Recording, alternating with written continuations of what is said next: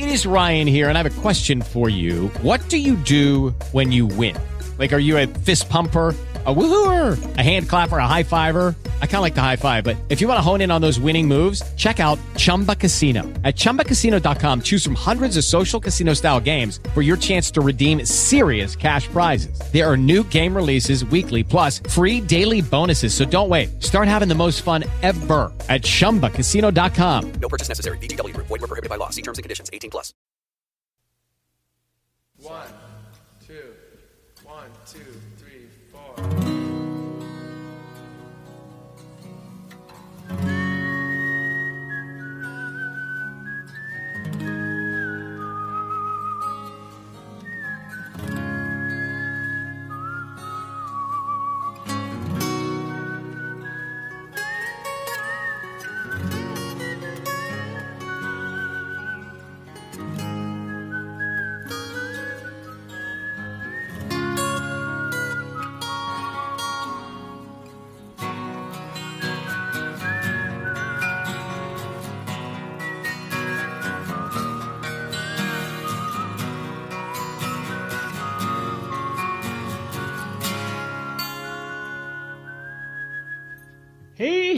Hey, what's the buzz? And tell me what's a-happening. This is Pyromaniac Mo, your humble host, and of course you're listening to episode 42 of the Pyro Light Fantasy Football Podcast.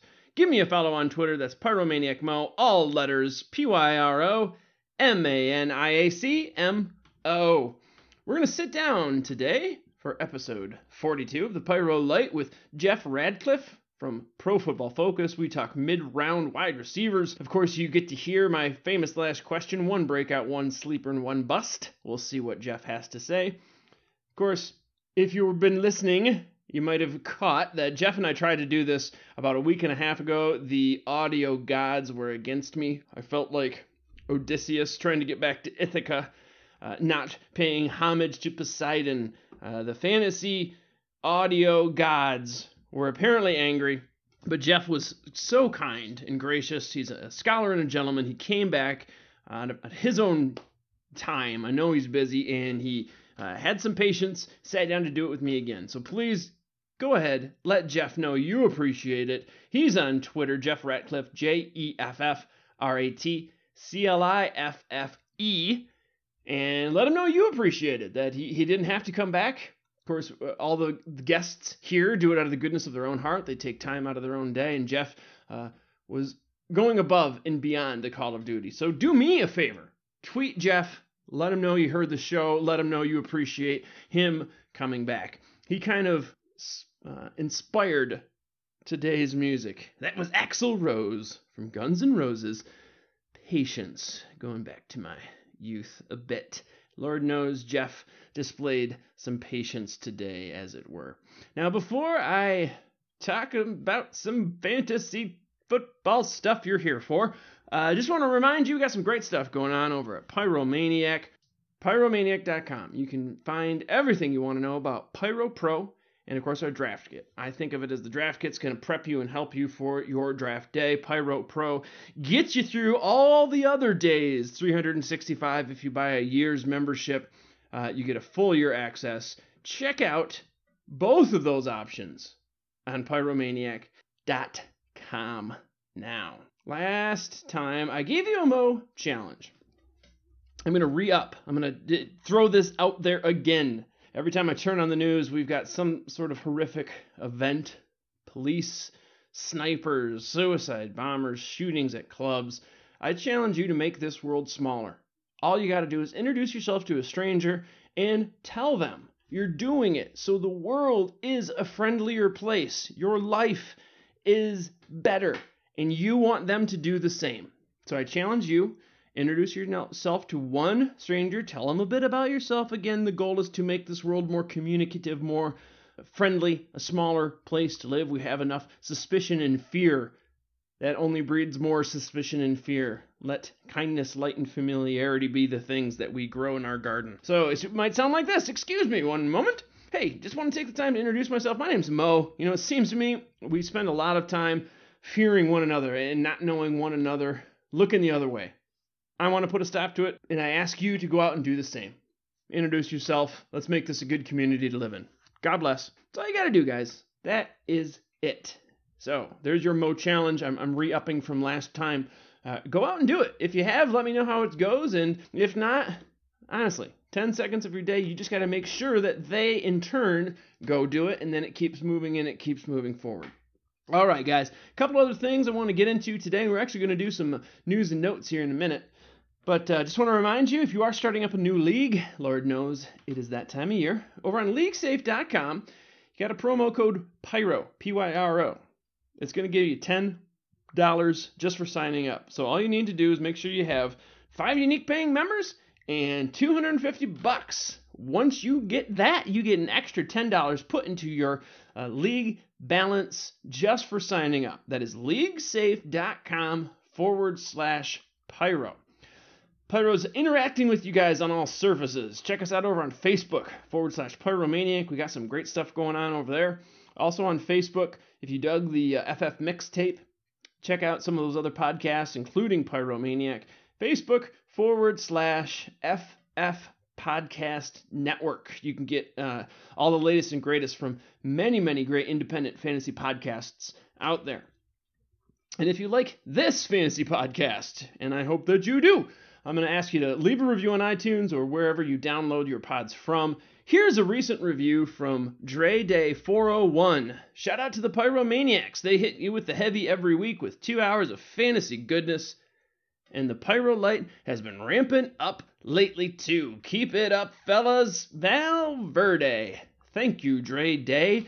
Guys, you got to give me some reviews over here. I'm running out. I'm getting to the end of recent reviews. So toss your name up there. I'm going to read it here, and it helps us get known and noticed by others, and that is exactly what we want. All right, gang. As I said, it is now time for something we haven't done in quite a while, the Huey Lewis and the News and Notes.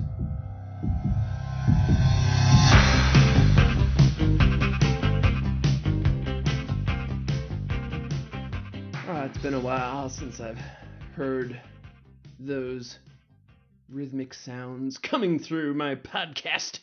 But I wanted just to get you with some of the top news, hit you with some of the top news.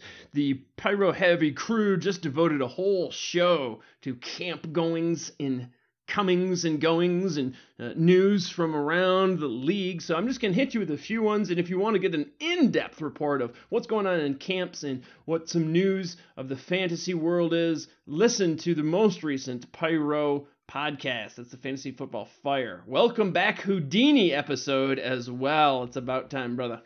All right. Eric Ebron, sad to say, suffered an Achilles injury Saturday. That's the 6th of August. Of course, every time I say the name Eric Ebron, I also think of 3 names. ODB, Aaron Donald, Zach Martin. All players drafted after we took Ebron in the 2014 draft. All right, moving on from a dark spot in my heart to another tight end, Cameron Brate. He's running with the ones down in Tampa over Austin Seferian-Jenkins. Now, this isn't really a surprise. This has been set basically since OTAs, or at the very latest, or at the very least since the beginning of camp. But he's been turning heads, and he seems to just be further cementing the job, although Austin Seferian-Jenkins did get a little bit of press as he caught a nice touchdown pass the other day, but Brate caught 2, I believe. So if you haven't been keeping up on the news, there's one to monitor, the bit of the tight end battle down in Tampa. Right now, Brate is on top. Some other camp battles to watch. This is what we're here for. We're going to tell you what to watch, and we're going to give you the results, but certainly keep an eye on these things. So you got the Tampa tight end battle. Also in Baltimore, you got a running back by community. You got Forsett, Kenneth Dixon, the rookie, Javoris Buck Allen, and then you've got Terrence West and Lorenzo Taliaferro. Now, a recent beat reporter, and I'm quoting, best back in camp, Terrence West. He has been really turning heads. He's been getting the most opportunities and most snaps. Now, most folks still think Forsett will probably start, but this is one to watch. Terrence West, I've been seeing him go late round in MFL 10s. Of course, those are best balls, so you're kind of throwing darts, and I've been seeing Terrence West go in the 18th, 19th round. So certainly one to watch there in Baltimore. Who's going to get that starting role? Is it going to be running back by community? And how high is Terrence West really going to rise? Another running back situation I'm keeping my eyes peeled on is Philly. Ryan Matthews, he's been hampered by injury. He rolled his ankle. He did get in some limited time Friday. That would be the 5th of August and was officially removed from the non-football injury list. A lot of tweets I've seen, basically saying, well, here we go again, Ryan Matthews. But it looks like it was a minor thing. It looks like he's back and everything's going to be fine, but doesn't mean you shouldn't watch it. Now, in his absence, of course, everybody's looking for Smallwood, but he's been dinged up. It's really been Kenyon Barner that's been turning heads. This should not come as a surprise to Pyro maniacs. Our buddy, the best turner of a phrase I know, and longtime scout Dave T. Thomas, he said Barner's the one to watch, not necessarily Smallwood in camp.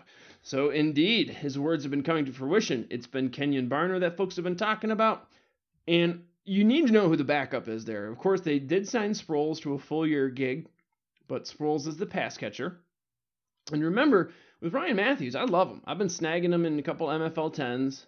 He's played 6 NFL seasons, only finished a full 16-game slate once. So clearly, if you're a handcuffer or if you're just looking to take advantage of a situation, Ryan Matthews, odds are that he's not going to finish a full 16 slate.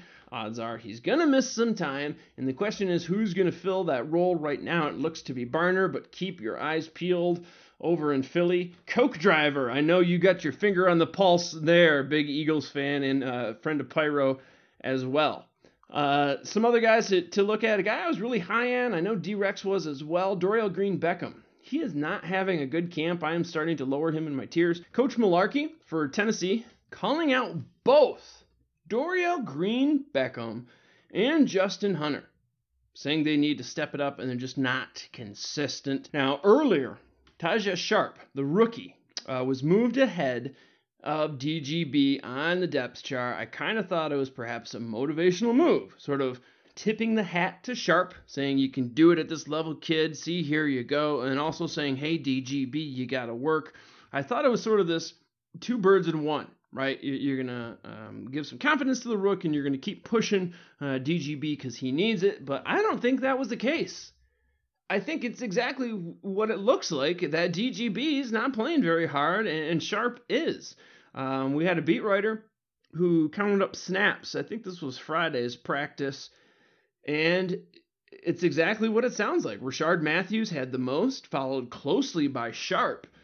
Now, you've also got Kendall Wright. You've got Andre Johnson, the ghost of Andre Johnson. You have Harry Douglas, who at one time the third wheel in Atlanta. But if you remember, if either White or Jones went down, Douglas was kind of a nice DFS play.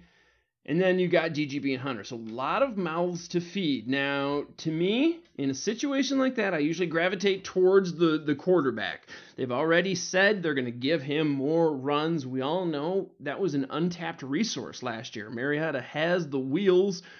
We didn't really see it often, although we saw his big run, and he still has it. But I think we're going to see more of him as a running threat quarterback, and you got all these options for him to toss. Now, if I'm going to have to take a wide receiver at this point, depends on value, but I suppose I would be leaning towards Matthews, especially in best ball, where you get to reap the benefits of the high games, reap the benefits of the booms, and you don't have to sweat the busts. But it's certainly one to watch as DGB falls in my tiers and falls on the favor in the eyes of the coach. So watch the Tennessee Titans wide receiver game.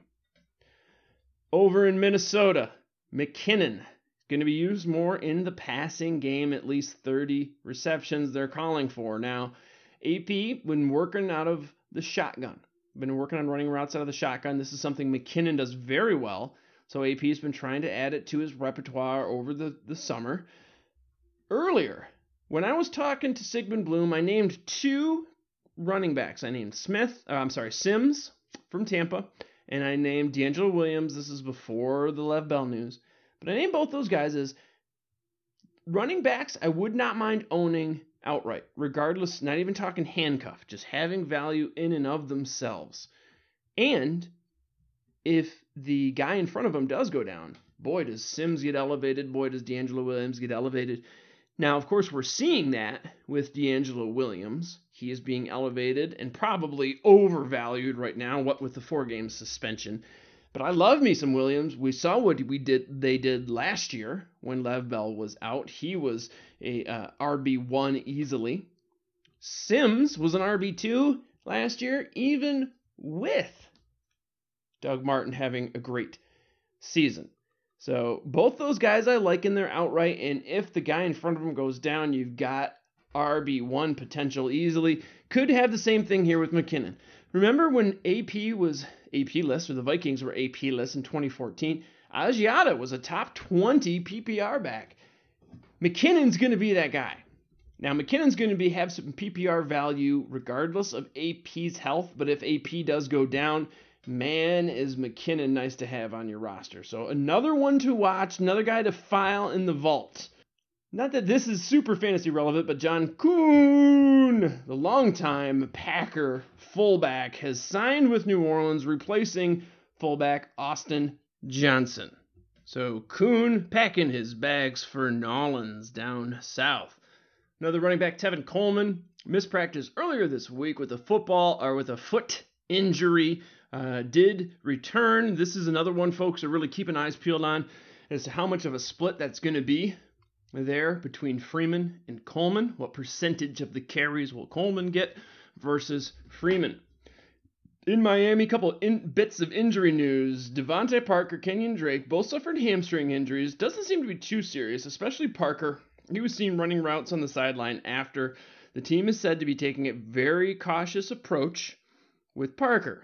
With Drake, don't have too much news yet, but he was visibly very upset on the sideline. Just something to keep in mind, especially that running back situation in Miami. Once they now have Foster, we know Ajayi has that knee, and of course he injured the other knee recently.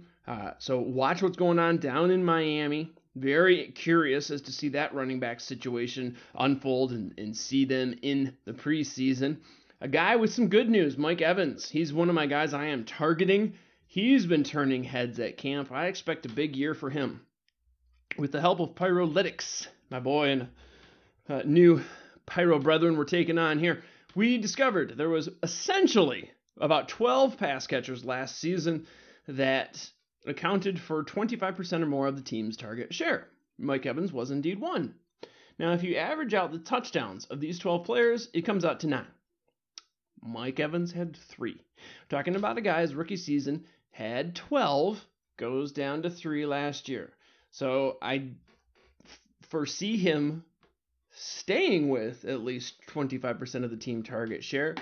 And I think he's going to have positive touchdown regression. I am all over Mike Evans, and news has been great. Some really good reports about him impressing in camp. A few other guys I've been really finding myself gravitating towards in MFL 10. Certainly, you all know my Moncrief belief in my smoldering love affair with Sims. Also, Ryan Matthews, despite the injury, I've been getting him, but I'm keeping my eyes out on that situation.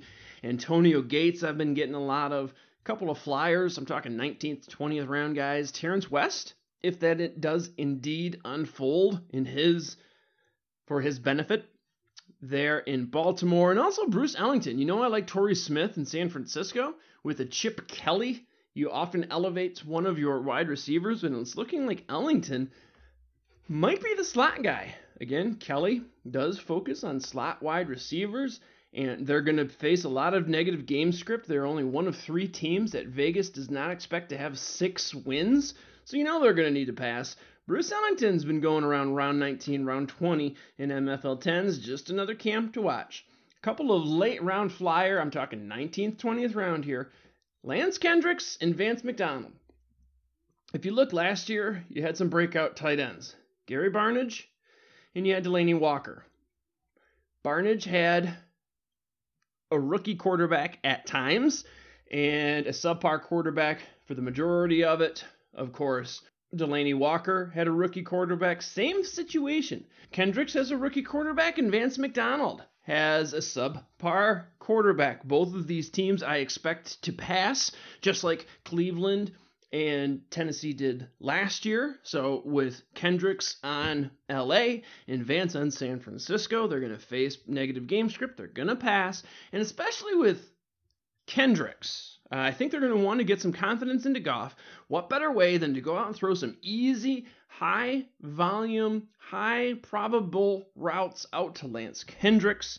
I think that's going to boost his confidence. I think that's going to also, we're going to see what Kendricks has to offer now that he's out of the shadow of Jared Cook has moved on to Green Bay. So just a couple guys I'm keeping an eye on, late round flyers. Tight end is so deep. Lord knows, I mentioned I'm getting a lot of Antonio Gates. Just some guys to keep an eye on. Some dart throws. Lance Kendricks, Vance McDonald. Again, talking round 20. So just to give you some perspective. Okay, gang. We're going to be doing more of this. As I said, check out the recent Pyro Fantasy Football Fire episode. They go super deep, as they are known to do, as to what's happened in camps and what news items have been rolling across the ticker lately. This is episode 42, and I'm going to be joined by Jeff Ratcliffe. Again, send a tweet out to Jeff. Tell him you thank him for his patience. I know I do. But before we get there, I want to start off with a trivia question just for you guys. All right, here we go. Of course, Tony Gonzalez holds the record for the most receiving touchdowns by a tight end with 111. Today's trivia is a two-parter. Who is likely going to break that record this season, and how many touchdowns do they need to do it? Think about that as you listen to this. All right, welcome back, Pyromaniacs. You are with the Shogun of Fantasy, Pyromaniac Mo, and we're firing up the flex capacitor. About 45 seconds ago, I asked you the question. Tony Gonzalez holds the record for most receiving touchdowns by a tight end with 111. Which of today's tight ends is possibly going to break that record, and how many does he need to do it? The answer, of course, is Antonio Gates. Antonio Gates has 104, and he needs 7 to tie, 8 to claim the record for himself. Talk about narrative street. This is big. Rivers has already talked about getting his boy this record. You know, Rivers' legacy is going to be heavily tied to Antonio Gates. And if Gates gets this, it's saying a lot about Rivers too. So you know Rivers wants to get it for him. As I said, his legacy is tied up there, and they are very good friends. I think they're going to get there, and man, Antonio Gates represents some big value. You can get him in the later rounds. I think 10, 11 is roughly his current ADP, and he's going to be scoring like a tight end monster. So he's one of the guys I am targeting this season. All right, folks, without further ado, Pro Football Focus's Director of Fantasy, Mr. Jeff Ratcliffe, joins me on episode 42 of the Pyro Light Fantasy Football Podcast. Enjoy.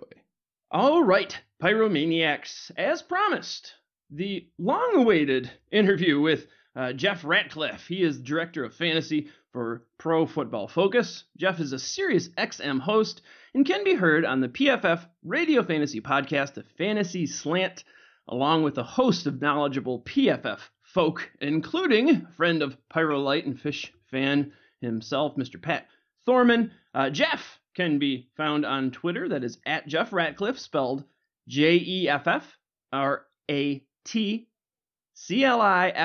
Mr. Ratcliffe, how are you, sir? Don't want to forget that superfluous E at the end there, just hanging out doing absolutely nothing at the end of the last name, but definitely doing well. How are you, Mo?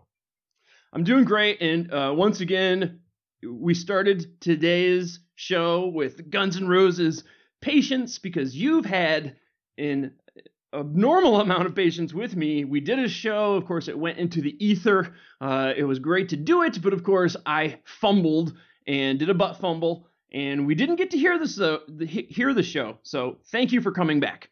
Oh, absolutely. It happens. It happens to the best of us.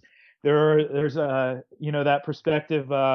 If a podcast was recorded and nobody was around to hear it, did it actually exist in the first place? So I think that's kind of where we are with that first one. Yeah, we're getting a little introspective here on the Pyro light. So, Jeff, you've done this before, but I'm going to ask you to do it all again. If Pyromaniacs are not familiar, tell us a little bit about Pro Football Focus and what you do over there. Well, PFF has been around since 2008, but our data goes back to 2007. We had some folks go back and grade games in the 2007 season. But what we do is we grade every single player on every single play in every single game, giving you a microscopic look at how things actually happen in the NFL. You know, for the longest time, the idea was that Moneyball approaches wouldn't work in football because the sample size wasn't large enough, but we weren't looking close enough. We actually have a pretty large sample size over the course of an NFL season when you figure about 65 to 70 snaps per game on the offensive side of the ball or defensive side of the ball, which is well over 1,000 snaps in the course of a season. When you get 1,000 different data points on a player, a picture starts to emerge. So we do that for the pro side. We also do it for the college side over the last 2 years. So just the FBS, not the FCS as well. But still, that's a ton of teams. And then something that is really cool is we're working on trying to increase speed, so get the games graded as fast as possible. Right now, this year on Monday morning, we will have all the Sunday games graded and all the information at our disposal. So really awesome stuff. And then the cool thing for the fantasy part is we get to take all of those numbers and information, we get to play with it and figure out how it makes sense for fantasy purposes. So that's what I've been getting to do over the last 7 years.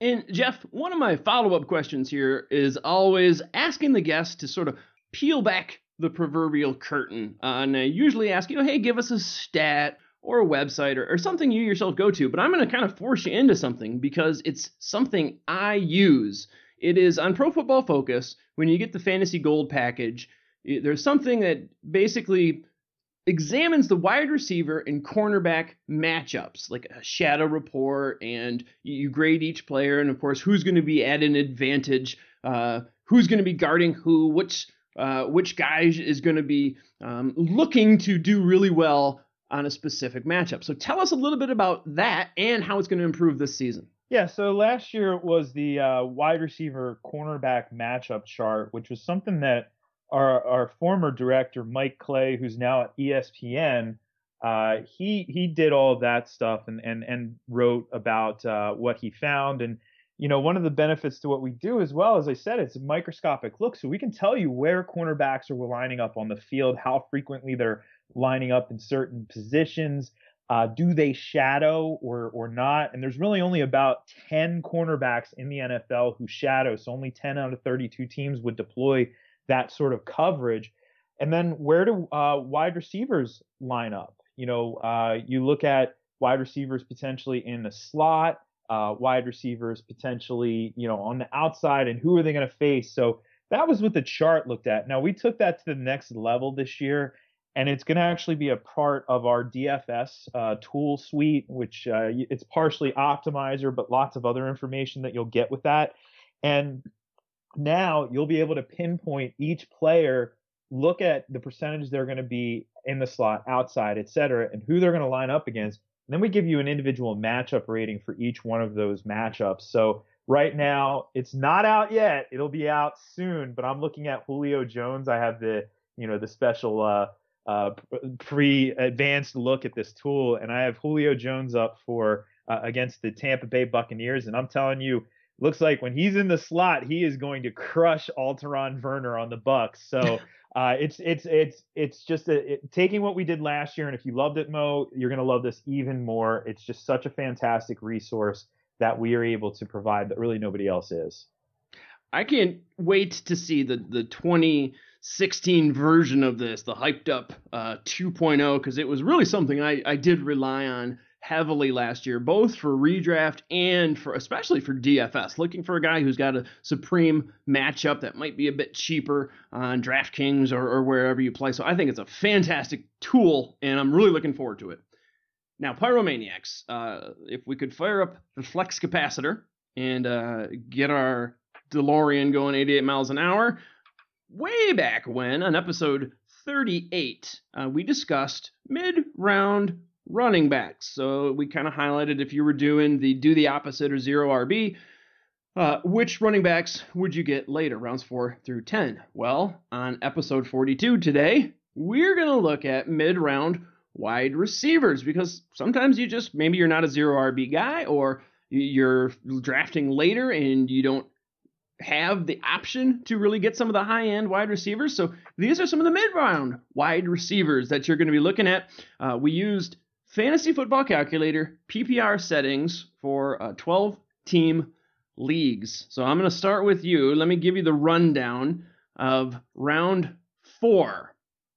So on Fantasy Football Calculator, round 4, we've got, now Golden Tate was round 4. He just snuck up into round 3, but I'm going to toss him out there. Golden Tate, and then Jeremy Maclin, Dante Moncrief, and Doug Baldwin. Which guy would you like to highlight, Jeff? Well, there are some interesting names there, and I think that we'll continue to see this Golden Tate buzz build. I actually have him ranked as my number 15 wide receiver in PPR, where I think he is a better asset than he is in standard formats. But it's interesting when you have Anquan Bolden there, who he played primarily out of the slot last year for the 49ers, and then you had Golden Tate, who was primarily the slot receiver for the Lions. We're hearing that Bolden's more in the slot than Tate, which means that Tate's average depth of target is probably going to be further down the field than it was last year. So that bodes positively even for standard.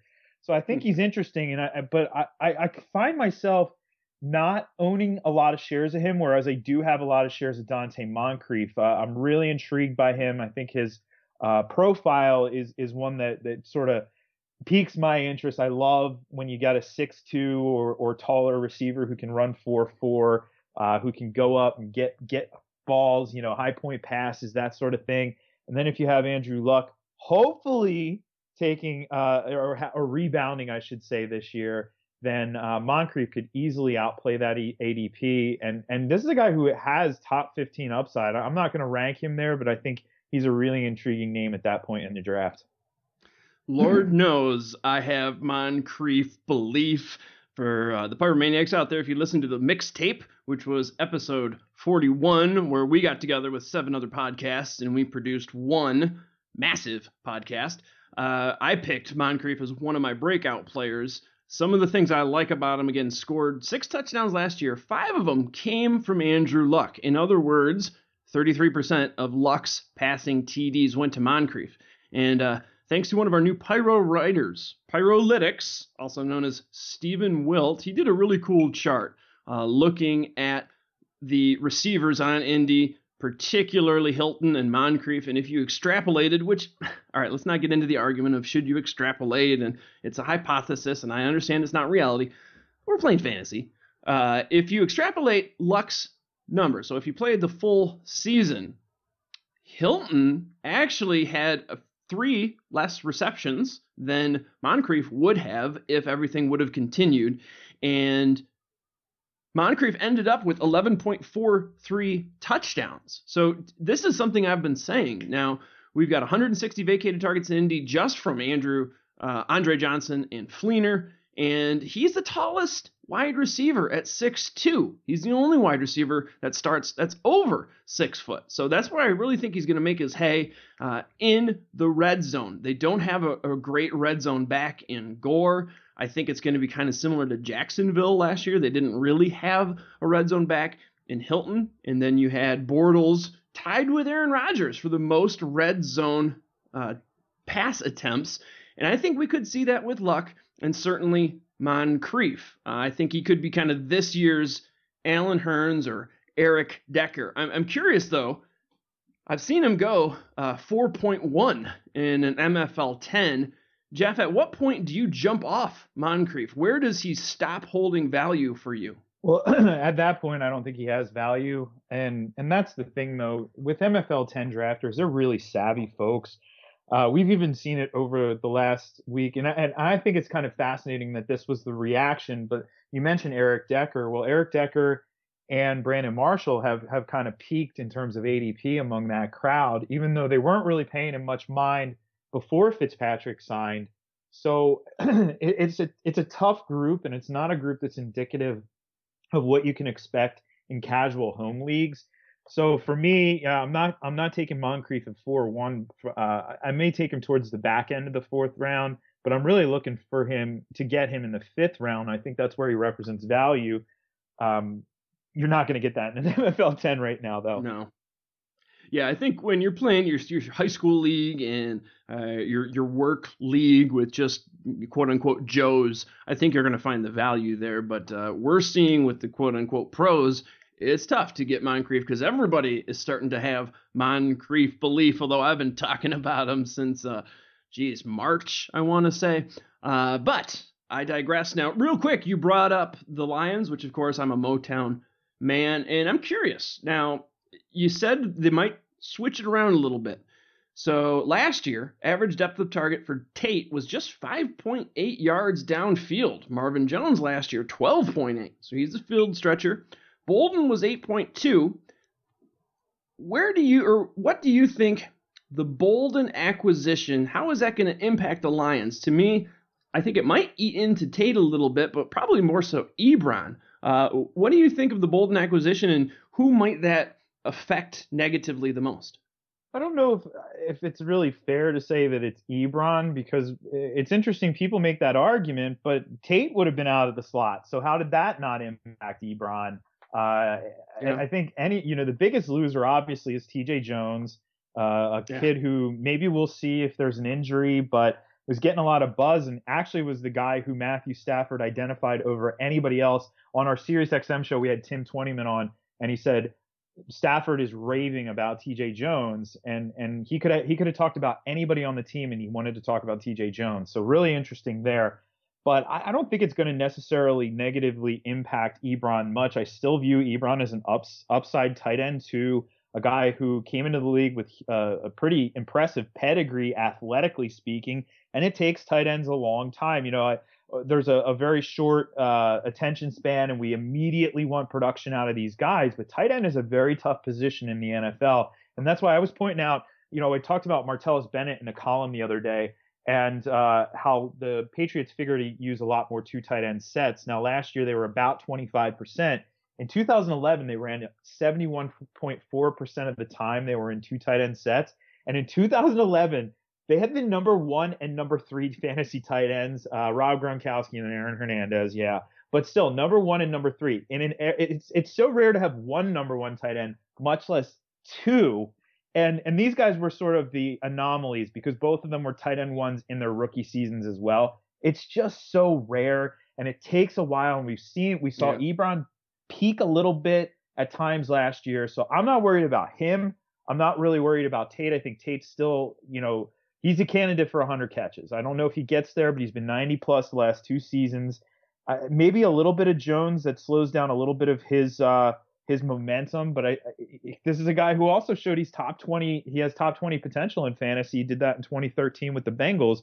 I think if anything, this just is a tide that's going to rise up and help this team a little bit more with a very quality, one of the better receivers in the last decade for sure. If you look at what Bolden's done over his career, it's pretty remarkable.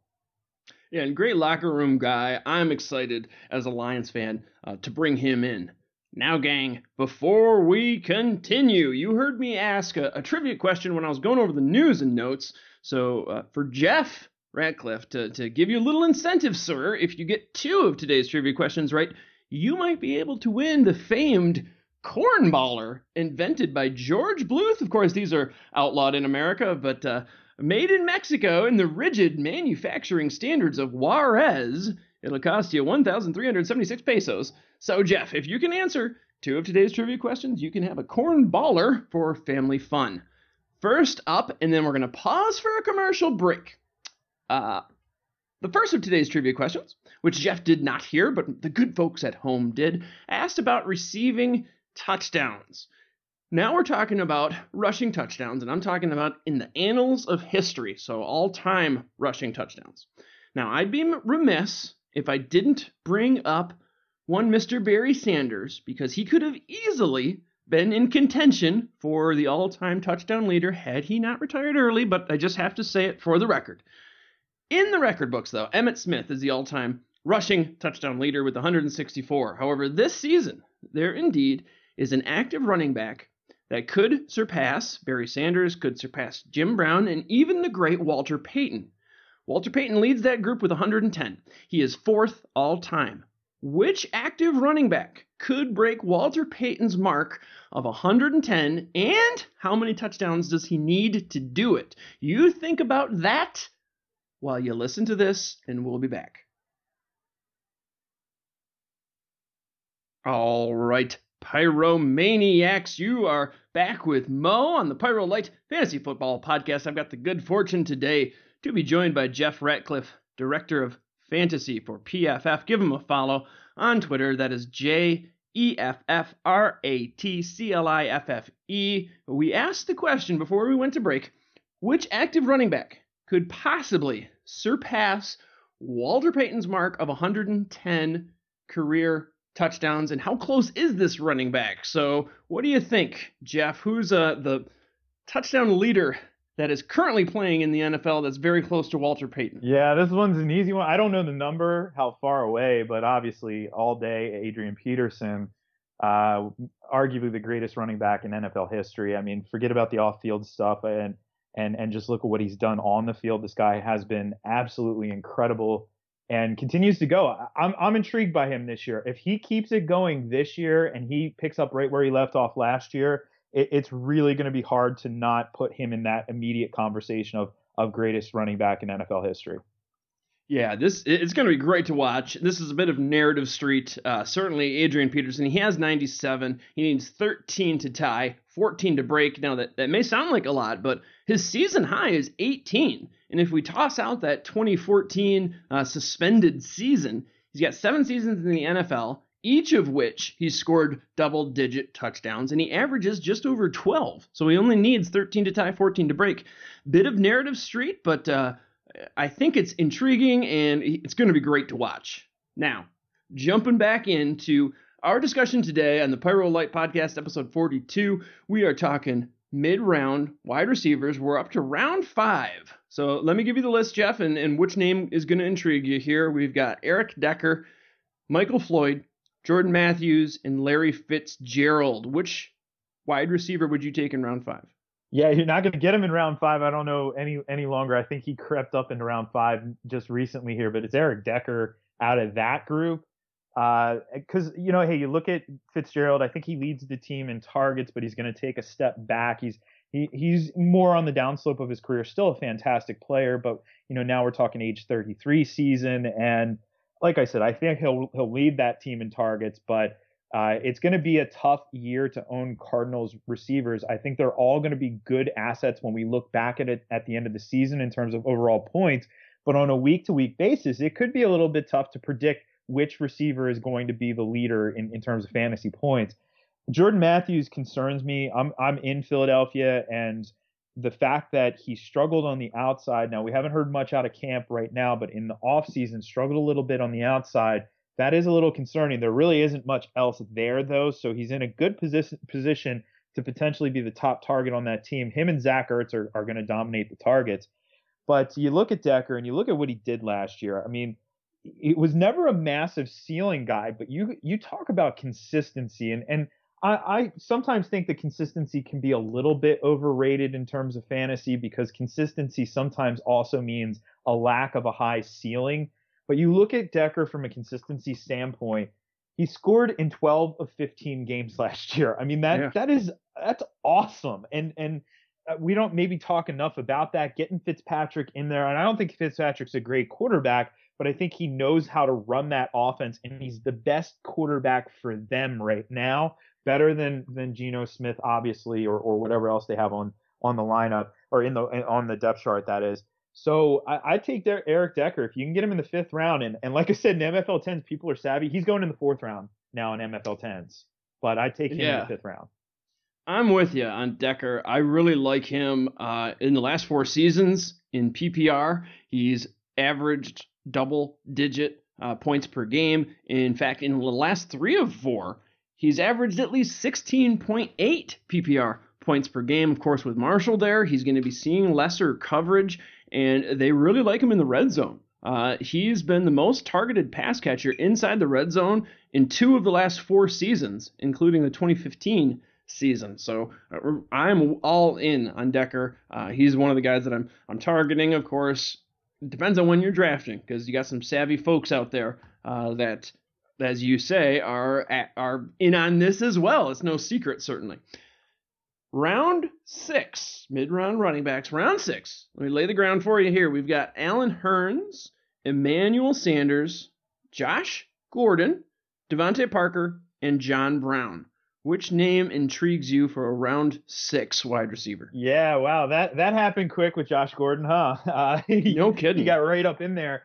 I think this is basically where I said you were going to get him. I don't know if he goes any higher. If he does, I think it's a little silly, given that you're going to lose him for 4 games, and I still think he's really a wide receiver 3. But this is the tier now. We're talking about wide receiver 3s. I probably would lean him just because of some of the uncertainties, though, because the ceiling is there with Gordon. I don't think we see it immediately, but the long-term outlook towards the end of the season could potentially be really good. I mentioned the frustrations with Arizona with John Brown.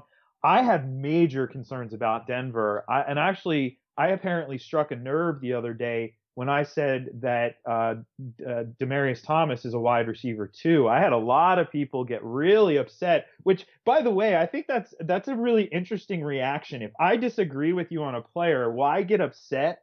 Like, it's an opportunity to open a dialogue up and maybe learn a little bit about somebody else's thought process. But again, that's Twitter, and it's the vortex that people get sucked into. But I have concerns about Sanders as well. Alan Hearns, I think that offense isn't going to be as reliant on the deep ball, so that does change things for me. I like Parker. I think he's got a lot of upside, but there are some question marks still as to how much of a step forward he's going to take in that Adam Gase offense. So I'll go with the biggest question mark of them all. Gordon, I'm probably not taking him in the 6th round just to for sake of argument here. But of that group, you look at the ceiling combination, the potential combination for fantasy points, all of that, and he's the guy who I think I would throw a dart at. Well, you talk about naming a player and then having folks get upset. That's kind of a microcosm of America. You have sort of one faction, especially in this political season. You have this one faction that looks towards debate and looks at each conversation as an opportunity to learn. And then you have this other faction that any sort of disagreement or thought that runs contrary to their own is viewed as threatening and something to be feared and stomped out. So that reaction, I think, goes well beyond fantasy football. Yeah, and just to cut in real quick, I've often said, I love when people disagree with me because we're in a position where we're able to do that. And the scariest thought that I could ever come up with is if there were 7.5 billion people on this planet who were exactly like me. That is the scariest thing ever. And not that, it's just the beauty of diversity in terms of thoughts. And that's true for anything, especially when it comes to fantasy football. That's a Twilight Zone episode right there, where you wake up and everybody is the same. And when I was talking to Paul Chargian on the Pyro, we were talking about just that. And I said the beauty of doing what I'm doing with these interviews is one week I talked to one guy who likes player A because XYZ. And then the next week I hear the exact opposite. And the viewer, the listener, I suppose, just gets to learn from that. And then really you take all this stuff that we say and you form your own opinion. I think that's the beauty of having these conversations. And I too agree, when somebody else finds something new to say about a player, I look at it as an opportunity to learn, and I run out and I adjust my tiers and think about it myself. So I think it's great stuff. Now, getting back to round 6, Josh Gordon, I don't know if I'm going to take him there. I would probably go round 7. 6 just seems a touch early to me. I'm just not sure what to think. Of course, you got a great ceiling with him, but who knows what kind of shape he's in. And I think you're going to have the widest discrepancy of ADP, perhaps, depending on who you talk about, with Josh Gordon, because people have such strong opinions about him. I would probably go with John Brown, perhaps just because he's a trio of great receivers on a fantastic Arizona offense, and he's the last one being taken. So to me, that might represent the most value. Folks know I've really liked John Brown. I know Floyd, 5 of 8 games over 100 yards. I know he had a gruesome injury. I know he's got a contract year. I know all of that stuff. But Floyd is a little bit more up and down. 7 games last year below 8 fantasy points. John Brown only had 1. So I think he's got a pretty solid floor. Even with David Johnson there, Floyd averaged 8 targets. John Brown, 7.7. So to me, I think getting the last wide receiver from Arizona might represent value, and that's kind of what I'm looking to do. Now, round 7, we're going to get into one of my guys that I really love here, but you've got Tyler Lockett, Michael Crabtree, Kevin White, and Sterling Shepard. Who do you like in round 7? I wrote a column today about Sterling Shepard, so I think I would be a hypocrite if I didn't go in with him. And it's interesting. So Crabtree actually led Oakland in targets last year, but I do think he takes a little bit of a step back to Amari Cooper. And it's interesting, when I run the projections, I feel like my projection numbers like Crabtree more than I like Crabtree. So, I'd pass on him. I'm vocal about Tyler Lockett being having a massive ceiling, but potentially some lower fantasy weeks because it's a run-based offense.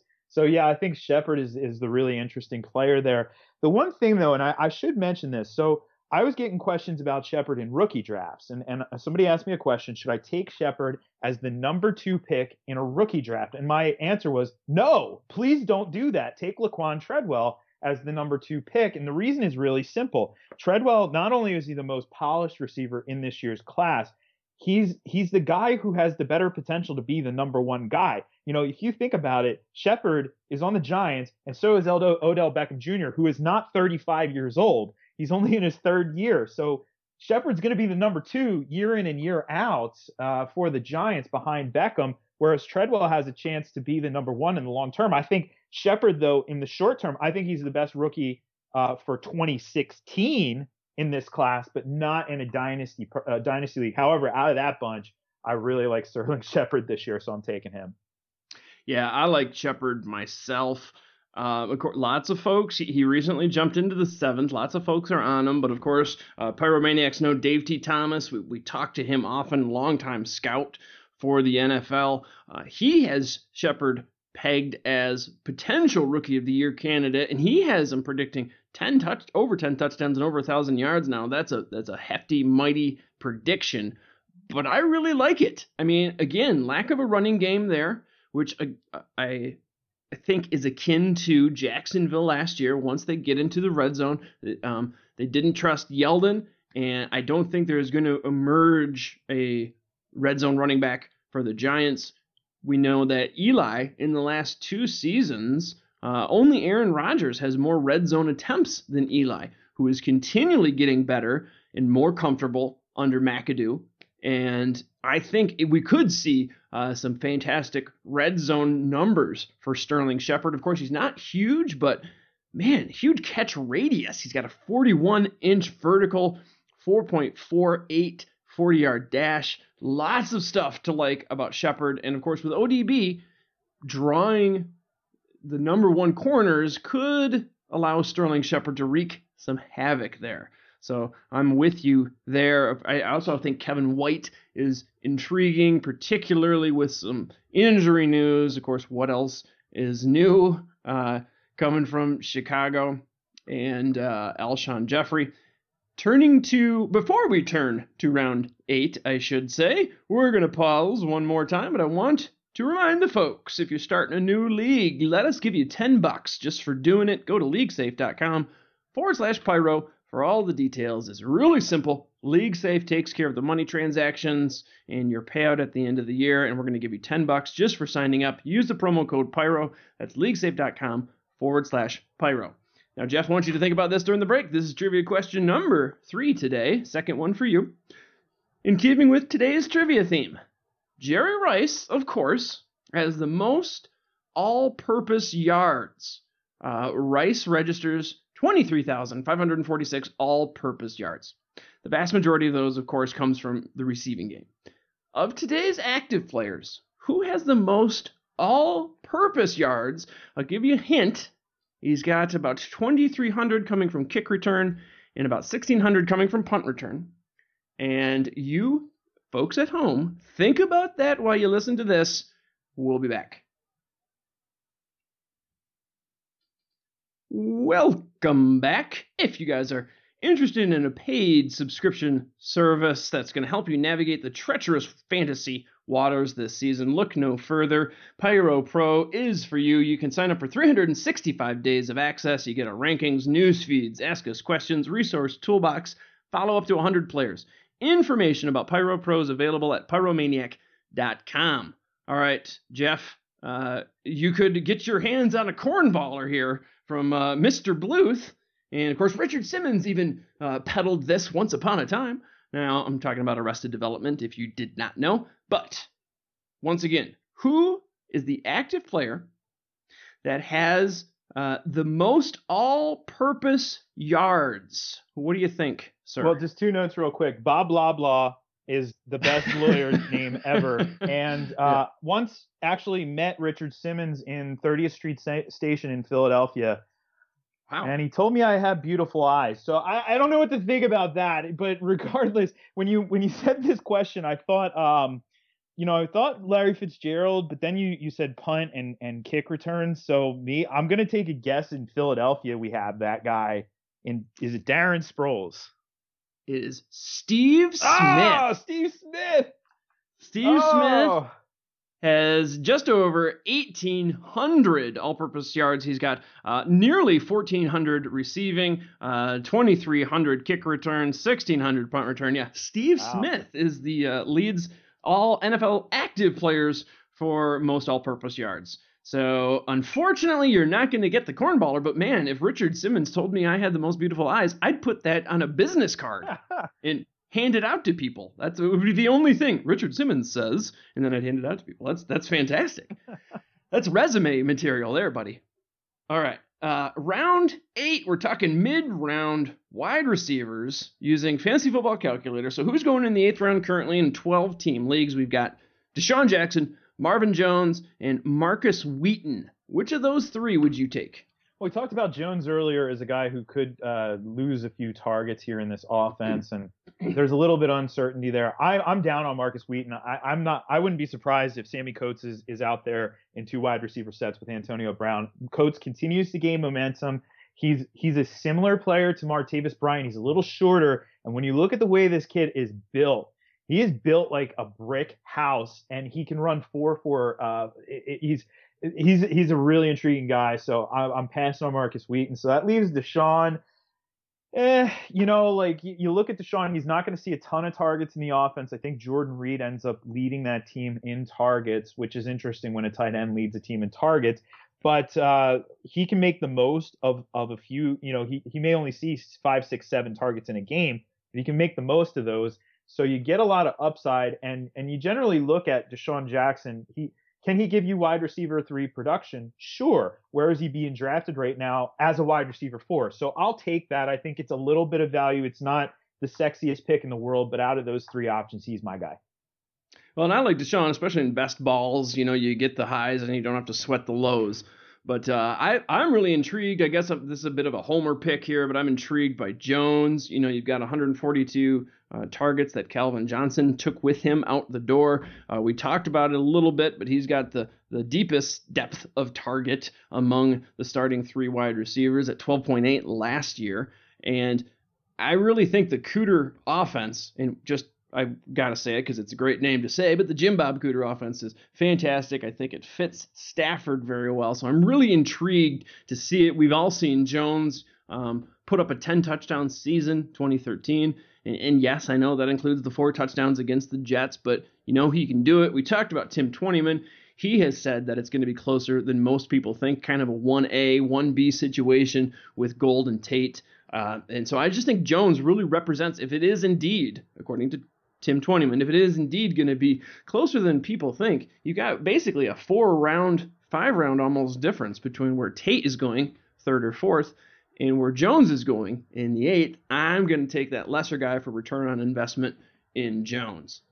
Looking at round 9, we have Willie Snead, who I did write about earlier this season as a return on investment guy. Of course, that was before Fleener came aboard.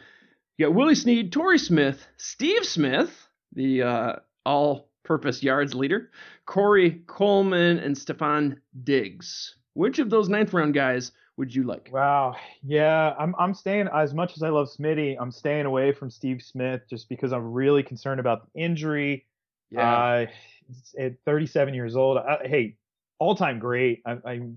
He's a guy who early on, I started playing fantasy football in college, so late 90s, early 2000s, and then, then this guy Steve Smith pops onto the scene, and he's been a fixture ever since. So just an amazing guy and kind of a constant feature of my fantasy memories over the last decade, almost decade and a half.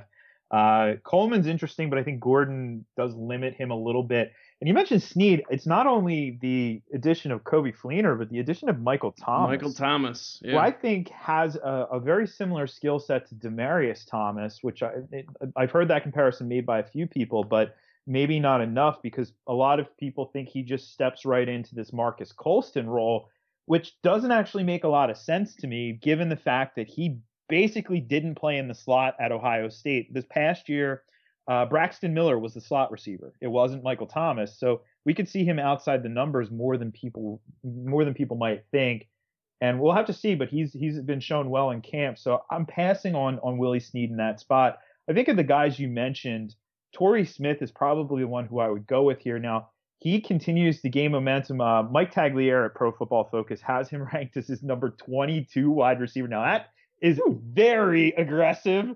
And yeah. I told him he has single-handedly raised Torrey Smith's ADP a couple rounds.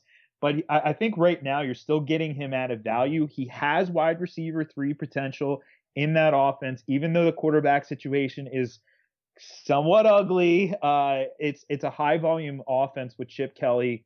And other than last year, which that team just was it was a tire fire last year in San Francisco.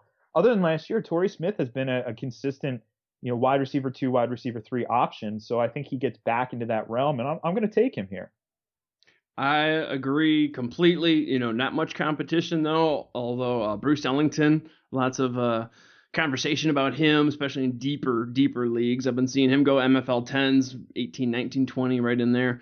But Torrey Smith, no real competition for targets there in San Fran. I think they're going to be facing a ton of negative game script. They're going to have to pass. We all saw Jacksonville last year. Of course, garbage time touchdowns count just as much as those thrown in the first quarter. He led all wide receivers with yards per reception, 20.1.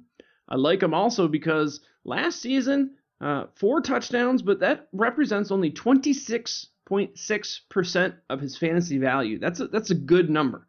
So he's getting a lot of it through his yards, and I think we're going to see some positive regression come with the touchdowns. We've seen him have a 1,000-yard season under his belt. He's got a double-digit touchdown season under his belt, and like you say, with Chip Kelly, he did it to Deshaun Jackson. He elevated Jeremy Maclin, Jordan Matthews. I think Torrey Smith could be next in line. Last round we're going to talk about here, folks. Round 10, mid-round wide receivers. Round 10, you got some options here. Starts off with Travis Benjamin, Kamar Aiken, Tavon Austin, Dorial Green-Beckham, and Laquan Treadwell. Some names to pick here. Who are you taking, Jeff? Oh, boy, I can't believe Dorial Green-Beckham's still getting drafted this high. Yeah. Tajay Sharp, folks. Know that name. I know. Tajay Sharp. Green-Beckham, he's the next in a long line of, here's the lineage.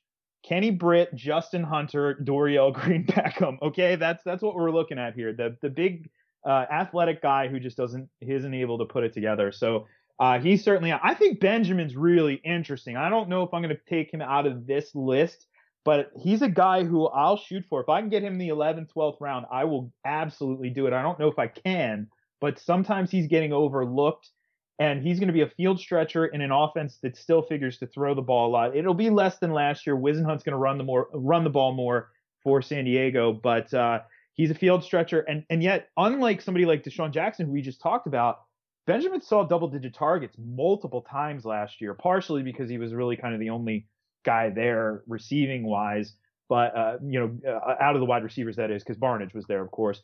But he's interesting. For me, though, I look to the rookie Laquan Treadwell, and he's the guy who I'm probably going to take here. You talk about value and getting the better value out of a receiver group. I think this is the better value. I actually have him just a tick ahead of Diggs. I think Diggs will be ahead of Treadwell if we start looking at this, say, at the end of September, early October, and people are going to say, oh, well, Diggs is obviously the better option because he has more fantasy points. But then when we look back at the end of December, I do think that Treadwell is going to have more fantasy points out of that duo. And so the fact that you can get him a round or two later is really the clincher for me. And right now he's going, almost 50th. He's, it depends on your ADP source, but you're getting him as a back end wide receiver 4, and he certainly has front end wide receiver 4, if not back end wide receiver 3 potential. Yeah, I agree. I think it's a great fit, sort of the yin to Bridgewater's yang. Get him the ball quick. Of course, Treadwell gained nearly 54% of his yards after the catch. I think that's going to be perfect there. He's a great downfield blocker for AP to get those touchdowns this season, so I'm with you on Treadwell.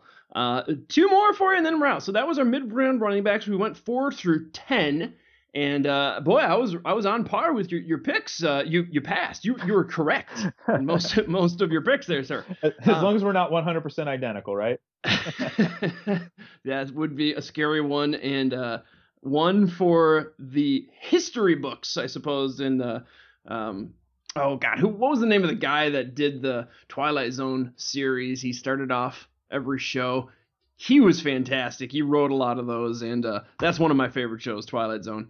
Real quick, though, I want you to get your take on something here. We just did the Scott Fishbowl, and we had 3 of us from Pyro picking. Of course, Scott Fishbowl is the super flex. We had a bit of contention with the Brady pick. I think folks know my thoughts on this. I don't like taking Brady because of the cost equity. You got to carry another guy for 4 weeks during the waiver wire prime gold time. I don't think it's worth it to carry another guy. What do you think about taking Brady in a Superflex league? What are your thoughts there? I wouldn't do it. You're exactly right. The cost equity and the way that I often, my little informal formula is take your league, the amount of starting quarterbacks, and then figure that half of your league is going to draft a backup quarterback, and that's how many quarterbacks are going to be off the board. So in a 12-teamer with 2 quarterback or Superflex, basically count as a 2 quarterback, that's 30 quarterbacks off the board. So that means your replacement level player is right around that range,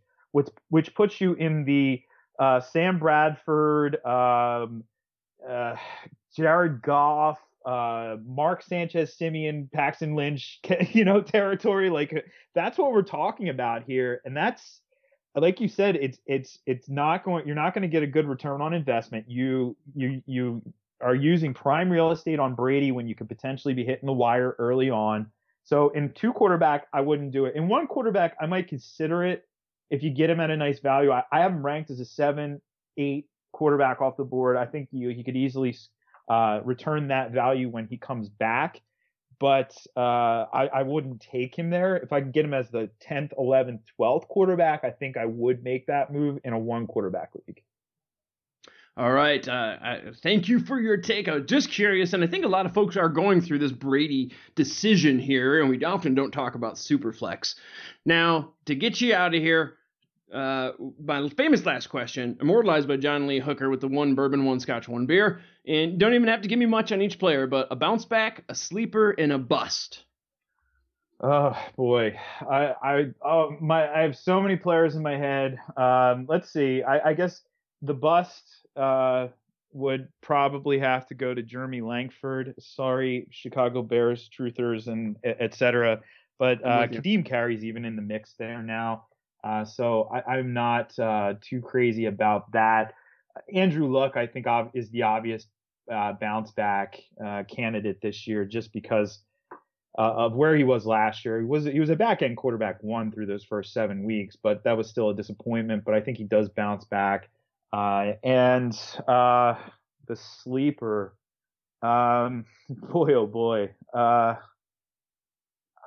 It's so hard for me to think of sleepers because I delve so deeply that none of these guys are like really sleepers to me. How about that? I mentioned Sammy Coates earlier. All right, I'll go with Sammy Coates as a sleeper guy because I think he still is being slept on by the drafting public, and I think he's got some breakout potential.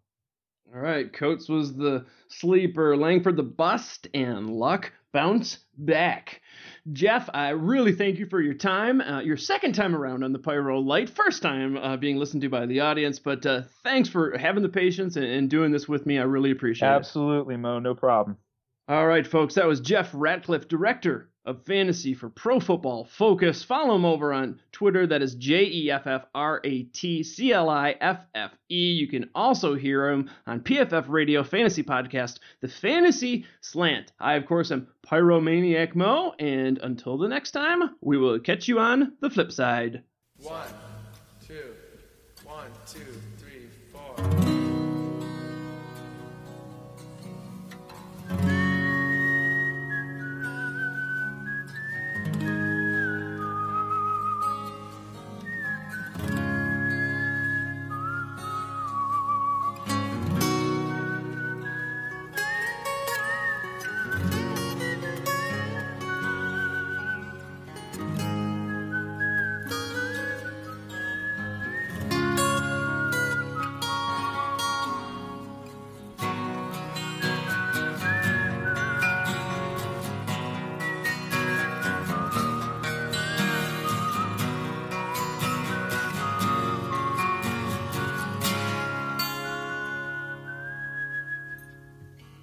Shed a tear 'cause I'm missing you. I'm still alright to smile. Girl, I think about you every day now. Was a time when I wasn't sure, but you set my mind at ease. There is no doubt you're in my heart now.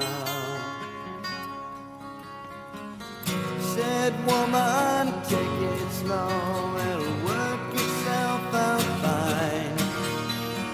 All we need is just a little patience. Said, sugar, make it slow, and we'll come together fine. All we need is just a little patience.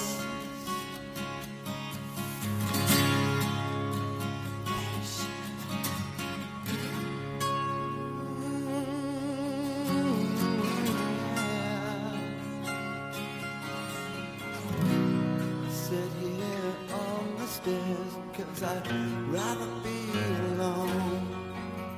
If I can't have you right now, I'll wait there. Sometimes I get so tense, but I can't speed up the time. But you know, love, there's one more thing to consider. Said, woman, take it slow, things will be just fine. You and I'll just use a little patience. Said, sugar, take the time, 'cause the lights are shining bright. You and I've got what it takes to make it. We won't fake it. Oh, never break it, 'cause I can't take it.